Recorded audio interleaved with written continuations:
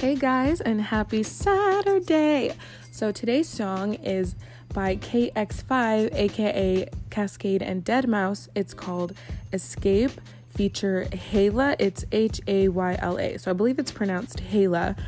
But this song came out about 2 months ago, and I have been listening to it nonstop. And I talked about Kaskade in previous Music Minutes. So I was like, you know what? Let me just bring it back and talk about this. Actually, I think it was the song I remember, which is by Kaskade and Deadmau5.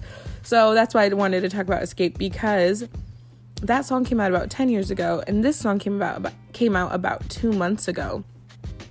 And my God, when I heard it, it felt super nostalgic, but also because it's new, it's just like a fresh vibe, and I couldn't get enough of it. I was listening to it when I was working, I was listening to it when I was working out, I was listening to it when I was just going for a walk, when I was cleaning, just everything, like driving. I played this song at least 100 times. And you know, it's kind of like that thing that you do where it's like you play out a song and so be it, you never want to hear it again. But this song, every single time that you listen to it, it's like something new. It's a different sound. It's something new that you experience, something new that you hear, and I just love that about this. I'm really excited about them collaborating again. I honestly didn't know.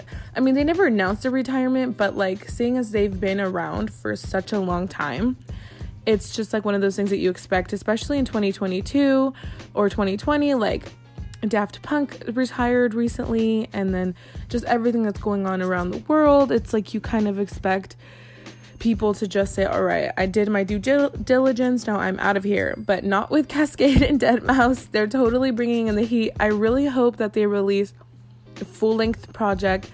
I can't explain it. Like, I literally love this song so much, and I'm hoping to see them in concert. I don't know if they'll be coming out here to the US, but I really hope so. But yeah, they're just amazing as a duo.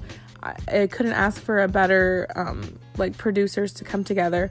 I actually saw Kaskade in Vegas. I went last month when I went to see Dua Lipa, and I was able to see Kaskade the next day at a pool party. I was so excited. I couldn't believe it. I got in for free.